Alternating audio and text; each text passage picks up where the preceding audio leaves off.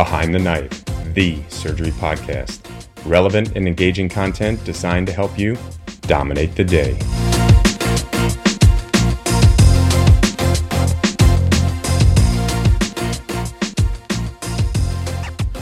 Hello, everyone, and welcome back to Behind the Knife. My name's Matt Chia. I'm Eric Piatto. We're vascular surgery residents at Northwestern and research fellows working on the second trial. We're joined by our mentors, PIs of the second trial, Dr. Yaron Hu. Hi, everyone. Thanks for joining us again for our series on surgical education. Today, we're discussing the LGBTQ plus experience of surgery, both from the perspective of a surgeon as well as a patient. As a queer vascular surgery resident, it's really important for us to understand what diversity, equity, inclusion looks like for the LGBTQ plus residents as well as patients. We have several fantastic guest speakers today joining us.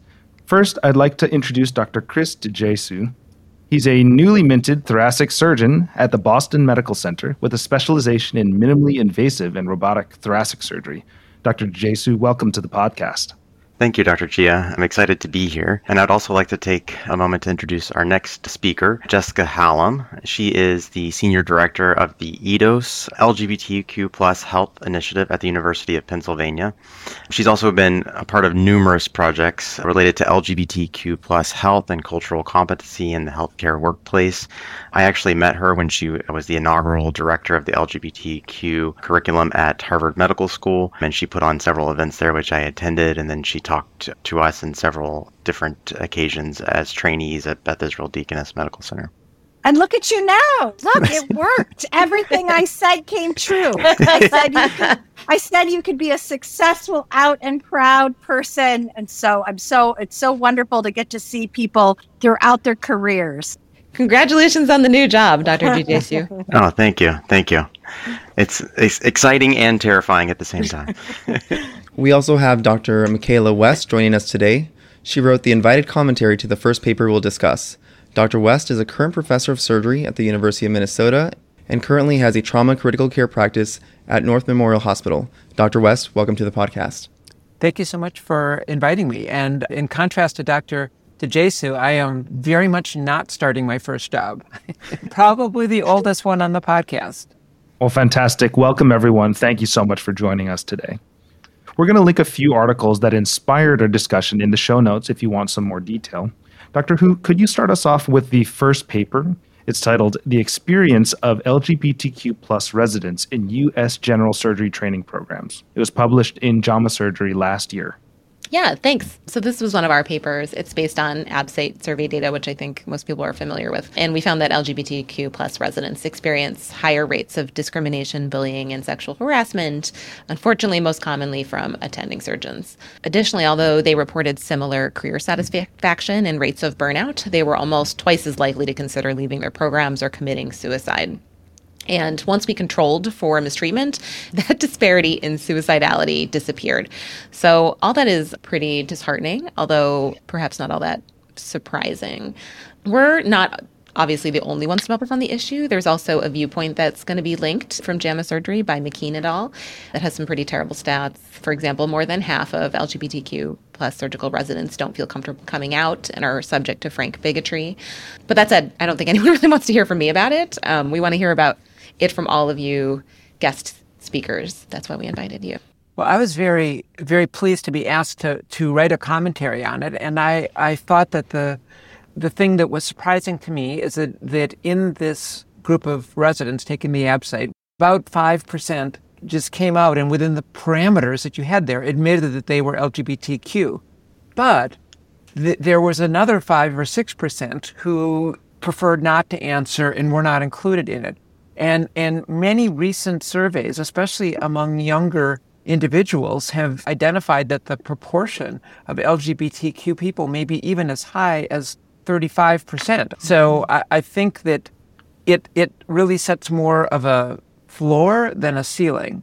Yeah, I would agree with Dr. West on that. I think this is most importantly a floor, not a ceiling. You know, especially with this survey, it's those who identify. And as we know, your identity is a broad spectrum. And on top of that, especially in a training environment where there's a lot of stressors and a lot of things that keep you busy, some people may not be comfortable to both come out or identify as their true self in this type of survey. Yeah, I think underneath your question there, Dr. West, is really, is surgery weeding out LGBTQ people early on? I think that's kind of the elephant in the room with that question.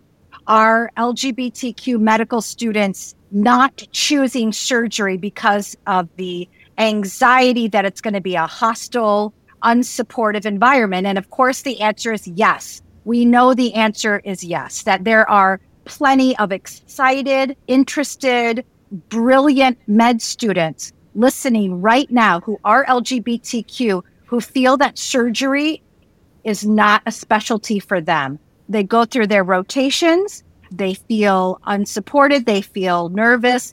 It's very hard for them to connect with a mentor and get relationships. We know that relationship starts early on before you apply for residency. So what's at the heart of this is we're losing brilliant, wonderful future surgeons who are LGBTQ because they believe that this is not a specialty for them. I completely agree. And I will say that, at least for me, when I went through my rotations in medical school, I knew that I liked surgery because I liked being in the operating room. I liked thinking about the pathologies. I liked using my hands. But then when I met with the program director at my medical school, which is actually is a very liberal medical school, the program director at that program said, I met with her to talk about my applications, and I asked her, should I come out, during my residency interviews? And she said, I'm going to be honest with you, no one in surgery likes a flag waver. And so she goes, absolutely not. You shouldn't do that. What you do in your personal life shouldn't affect the way you are in the hospital or how you do surgery. And so it set the tone for me going into a surgical residency that I needed to suppress that when I first started. Obviously, I then got to a surgical residency that was very supportive, and I think people should seek out those types of programs. But I was one of those people that could have been weeded out from the very beginning. But that's really disheartening to hear. I think that there is some idea that who you are as a surgeon should be tied to your competence, your ability, your knowledge, and who you are outside of that. I guess I could appreciate where that perspective comes from.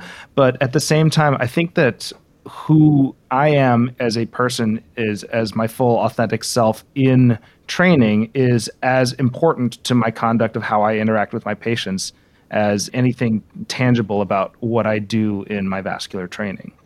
So much of your residency application is about showing your leadership potential, showing off what you're interested in, what kind of projects you did in medical school, what you were like as an undergrad. And for so many LGBTQ young people, they are getting their leadership through LGBTQ advocacy. They're interested in researching LGBTQ health.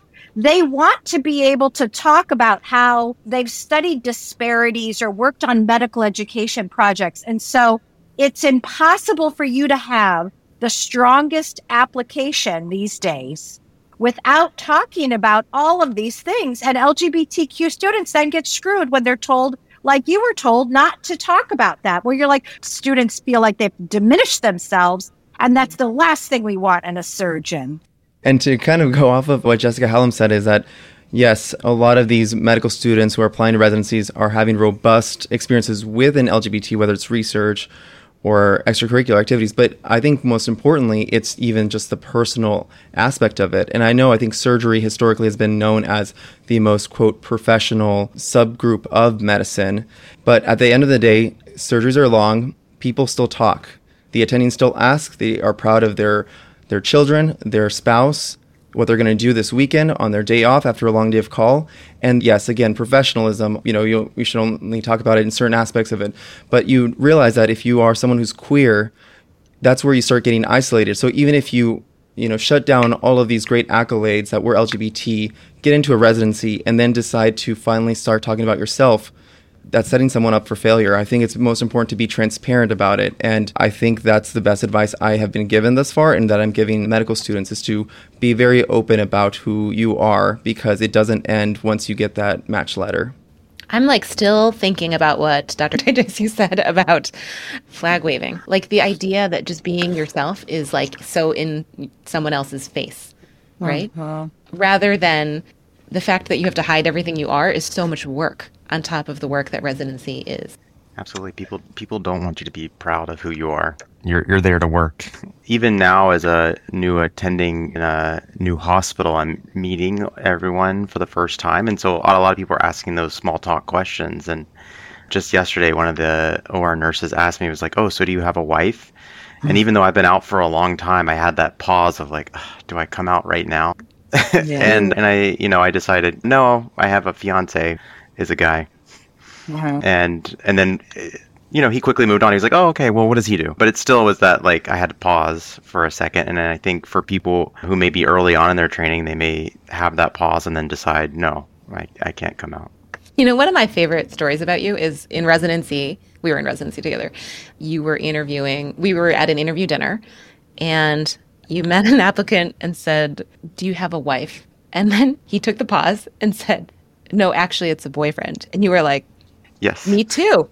Yes, I was like, wait, I'm gay. It's like, people do it. Heteronormativity is so strong, right? That like, but those small things and that little interaction in the operating room with a circulating nurse or whatever, that those are important, and it's important to make the environment more comfortable for everyone, and it does. But Dr. West, how do you handle those moments?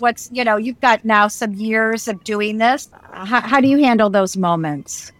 Well, as I've said in a couple of Grand Round presentations, I actually have the privilege of not being immediately outed as a trans woman when I'm encountering someone, and that is a privilege that I actually do value. I mean, I don't think that I am strong enough or brave enough to have transitioned if I didn't have that.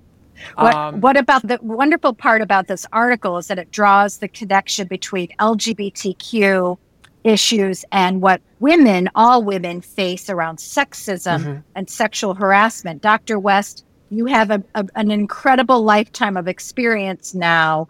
Tell us what's your experience with sexual harassment? Whereas perhaps it took a year or two for, of my living in my new identity to be able to integrate as well with other women, it was like an absolutely turnkey thing that I got some of the harassment and discrimination that other women talk about being, in a discussion and not being identified as, somebody else would come up later with the same point that I had made, and then they're getting like, oh, that's a great idea. Like, what? Okay. Anyway, that didn't take long. Isn't that fascinating? That is fascinating. Like you lost your voice with the transition. I think the thing, and it's important, and just emphasizing again that a part of my agency is that I am far enough along in my career. I've accomplished enough, whatever that exactly means, and I don't have to work, and therefore that I can lend my voice to some things that are difficult for other people. I mean, some of the other people on the podcast that are still early in their careers, that they are having to make harder choices. I kind of don't have anything to really lose, and I therefore should be advocating for people who don't have a voice. But we've got to be out there so that people see us and know that we're not harmful or dangerous or different or have different things. We've just got to be out and proud, and that is what I'm trying to do. Your experience in looking for a training position, Dr. Tejasi, was it similarly replicated when you were looking for fellowship or like you're attending? Yeah. No, I think, first of all, things have significantly improved. I'm a PGY 10 now, so it's been 10 years since I applied, more than 10 years since I applied to residency. And so I think things have significantly changed. And also I targeted areas that were more accepting, and both for fellowship and with looking for a new job, which there's a lot of things I didn't realize. I know several people who are looking for their first job, and maybe that hospital doesn't have specific parental leave policies for gay male couples. And so it can be difficult for them. I know one of my friends, one's a surgeon at one hospital and his husband's an infectious disease doctor at another hospital, and they had varying policies based on paternity leave for the two of them. And so it took a lot of working with their diversity, equity, and inclusion committee to ultimately get them that type of thing. In terms of support at Boston University, they have group meetings for all the clinical faculty who are LGBTQ+, to talk about their experiences. They actively tweet about LGBT people and promote them on their outward-facing websites and social media. And there are many openly gay residents throughout the residency program. So I think all of those sort of add up to a place that I felt comfortable with, and I think people should look for those. You mentioned some things that are happening at the faculty level, but I think that there are a lot of trainees out there who might feel very similar to where you were coming out of medical school and trying to navigate their identity and their desire to pursue a surgical career. What are some things that should be happening now? I think we've seen more movement in the DEI space that is obviously encouraging, but I don't think anybody's under any illusion that surgery is there yet, whatever there means. Yeah, I think, having cultural competency integrated into didactic lectures for the residents so people know how to interact with their colleagues, how to interact with their patients. I think if people know how to interact with LGBTQ plus patients, they're also going to be better around their colleagues as well. I've heard colleagues, initially early on talking about PrEP, and that means they're promiscuous and that sort of stuff for gay men. And it's just simply because they didn't understand, why people may take that. And so I think having formalized trainings for program, having LGBT facing people on your social media, having policies that allow for paternity and maternity leave that are inclusive or support people who are trying to have children through surrogacy, those types of things all ultimately add up to a better experience. I just want to add to that I've been working with health centers, academic medical centers all over the U.S. and the world, actually, for a long time on these issues. And there is a deep connection between LGBTQ patient care and how LGBTQ physicians and clinical staff feel at that hospital, all the staff at the hospital, that you really can't do one without the other. That oftentimes I'll get approached from a hospital system that will say, will you come in and train everybody about how to care for LGBTQ patients? And I'll say, well, first, I'd like to know, how do your LGBTQ people who work here feel, right? Because, it's a two-way street. If you've got out and successful, happy, dare I say, happy people who work inside of your medical system who are LGBTQ, the patient population is going to pick up on that. They're going to love to see that. That's going to really build a lot of trust and transparency. But this point that you've just made is really, really important. We've got to talk about BTQ healthcare issues from the very beginning, because there's so much misunderstanding. There's so much stereotype and bias. And in surgery, y'all tell me every 5 minutes, none of this matters to me. I'm a surgeon. I don't care. None of this matters. I'm a surgeon. I don't care what you do. I don't even want to talk to you. You're asleep the whole time. None of this matters, Jessica. None of this matters. None of this matters. None of this matters. But we know that it does. We know that surgeons have to understand the whole patient, the family, the impact, the context, what was happening before they came in, what's going to happen when they leave.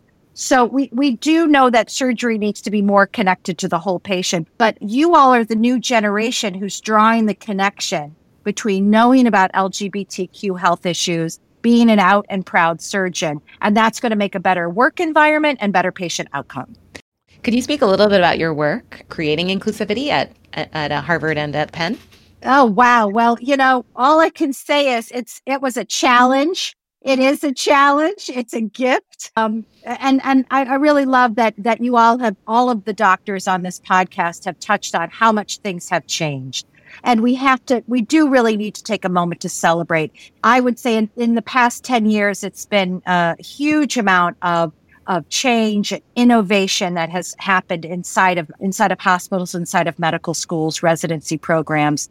I would say the number one challenge we have right now is that the more senior faculty are running to catch up to where the young faculty are today. That's really the challenge. And I see Yeah, I know you all agree, right? That the more senior faculty, the senior physicians, those are the folks who are teaching. Those are the ones that have so much to teach you all, right?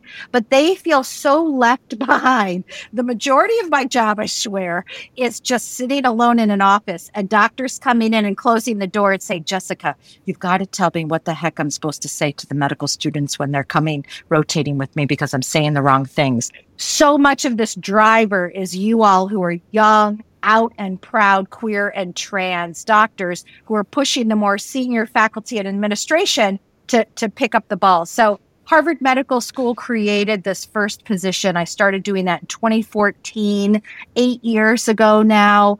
They sort of said, listen, we've got to do more around LGBTQ issues. The students, the med students are clamoring for it. And I went around to all of the hospitals and I met with every out LGBTQ doctor that I could find, resident and attending. And those meetings were done in hushed voices. The doors were closed. There was a lot of tears. Senior, even attendings at that time, feeling that the nurses were talking about them behind their back, the admin staff, the leadership, so many out LGBTQ faculty felt really undermined and unsupported. And here we are now, 8 to 10 years later. I got recruited here to the University of Pennsylvania to really drive more innovation when it comes to healthcare for LGBTQ people. We know that the base level is understanding the foundations of LGBTQ healthcare. But from there, surgeons, listen up. There is innovation that needs to take place. That's just the foundation. You all got to get in there and you got to make things better. You've got to develop new processes. You've got to invent some stuff.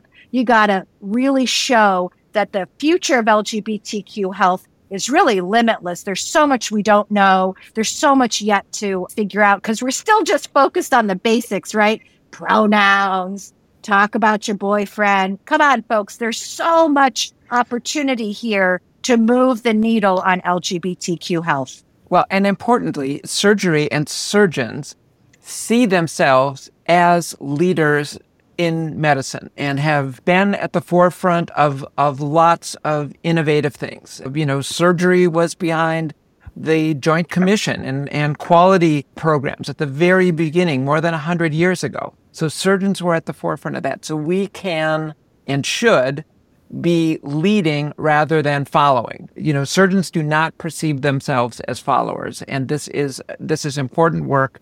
We should be leading. Oh, I love that point. Everyone always talks about how hard culture changing is, but surgeons love hard. That's like our wheelhouse.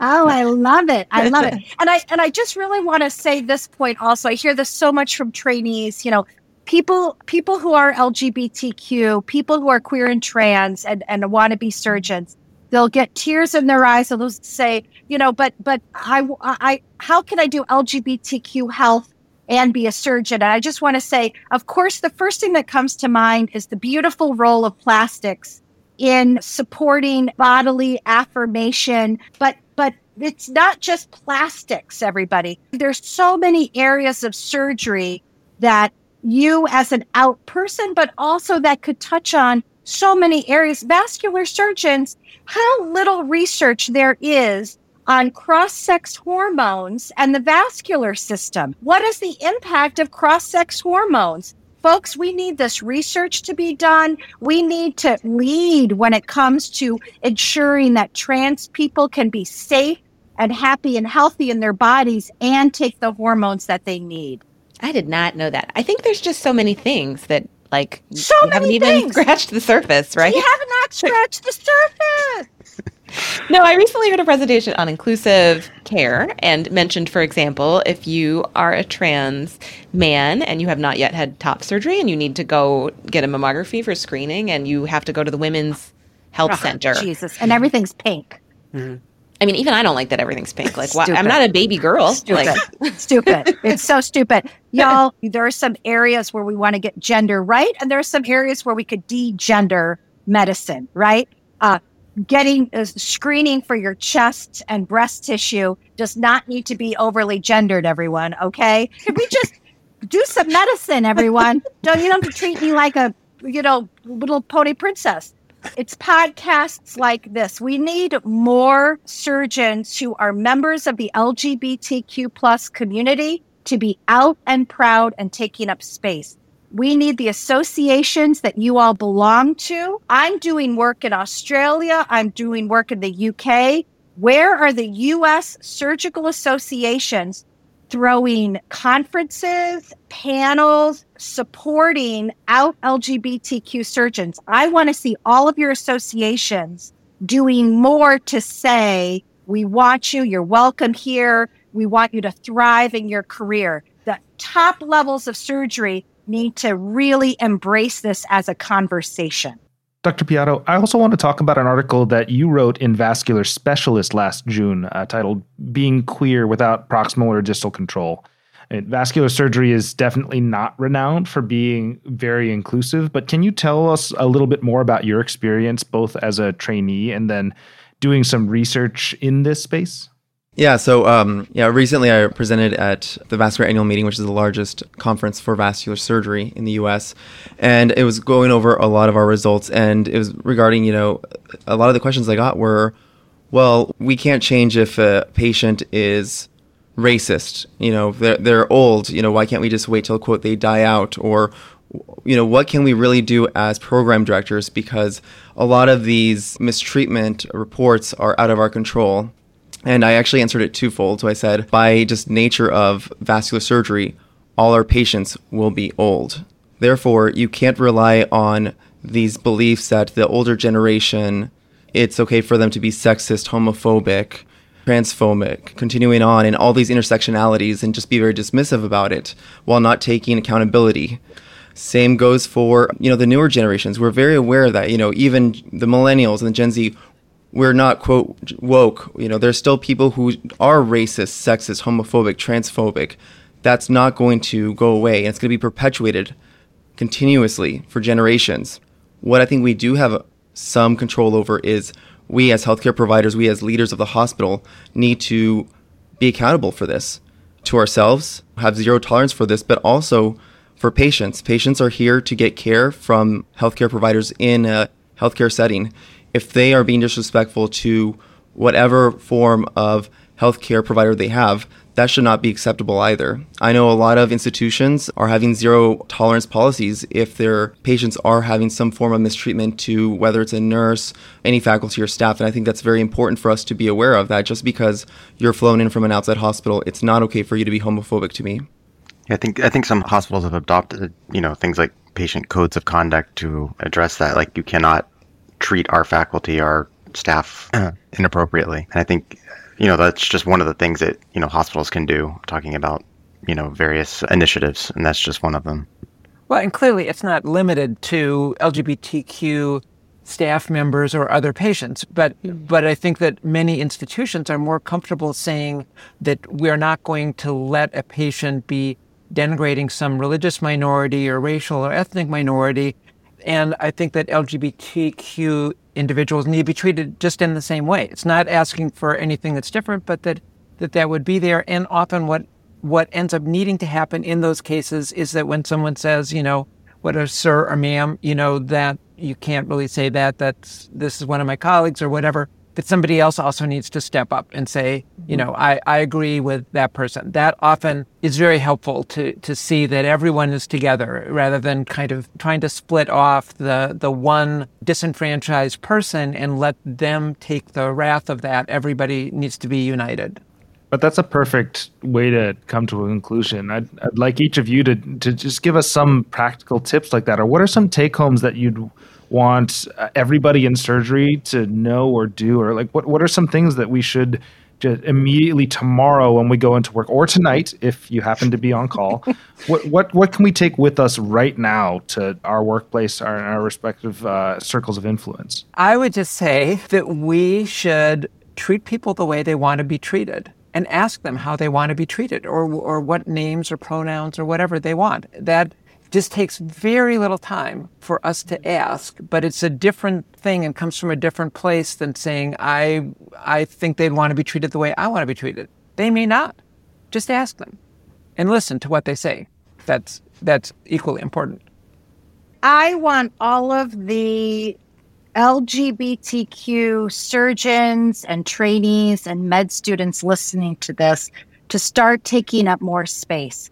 I want LGBTQ surgeons taking up more space, talking about their life with confidence, talking about their families, their partner, talking about their hopes and dreams.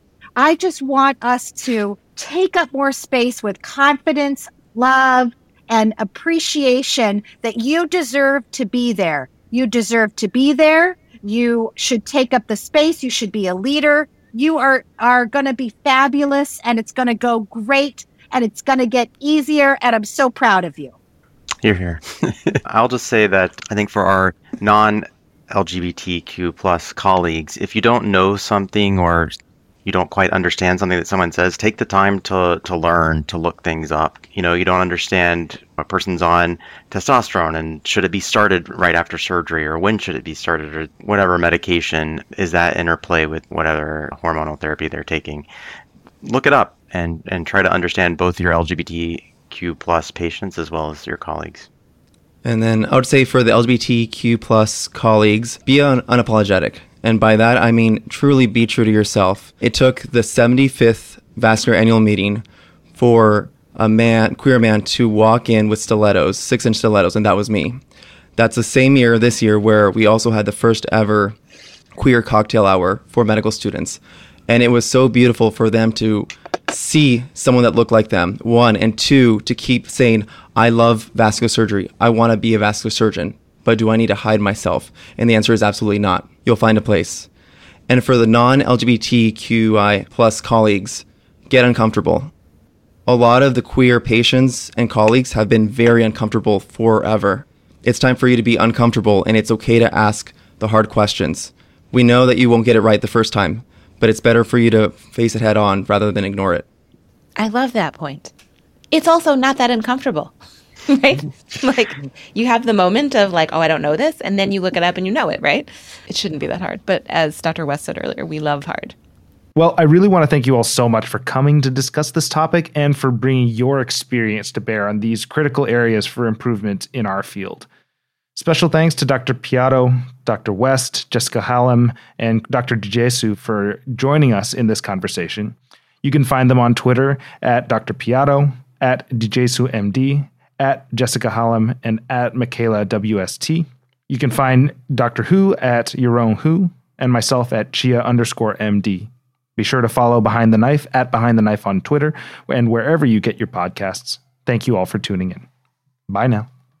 Be sure to check out our website at www.behindtheknife.org for more great content. You can also follow us on Twitter at Behind the Knife and Instagram at Behind the Knife Podcast. If you like what you hear, please take a minute to leave us a review.